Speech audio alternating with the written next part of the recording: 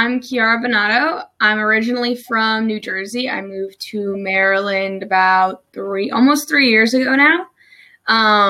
Permanently, I came here originally for school at Salisbury University. I received a bachelor's degree in history and education, and continued my education directly after at Salisbury University again, getting a master's in English literature. I'm also a TA there, so I get to interact with undergrads still and still get to pursue my passion for teaching there. When thinking about hope or pessimism, I always think about a conversation I had with my father when I was in, I want to say, under third grade or below, so like 10 or younger.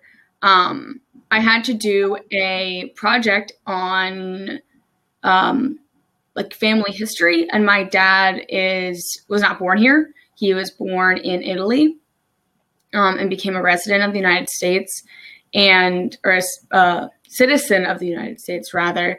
And I remember talking to him, and when he came here in 1980 with my mom after they got married, I asked him, why did you come here? And he said, well, for the American dream. And then my follow-up question was, do you believe the American dream still exists? And he said, I'm not sure. Because, the idea of American dream is that you can come to America and, make a life here and live well and live happy here. And I think that idea has been challenged in so many different ways over the past, to my recollection, since I'm only 23, over the past 23 years. But looking at it from a historical point, since we became a global power.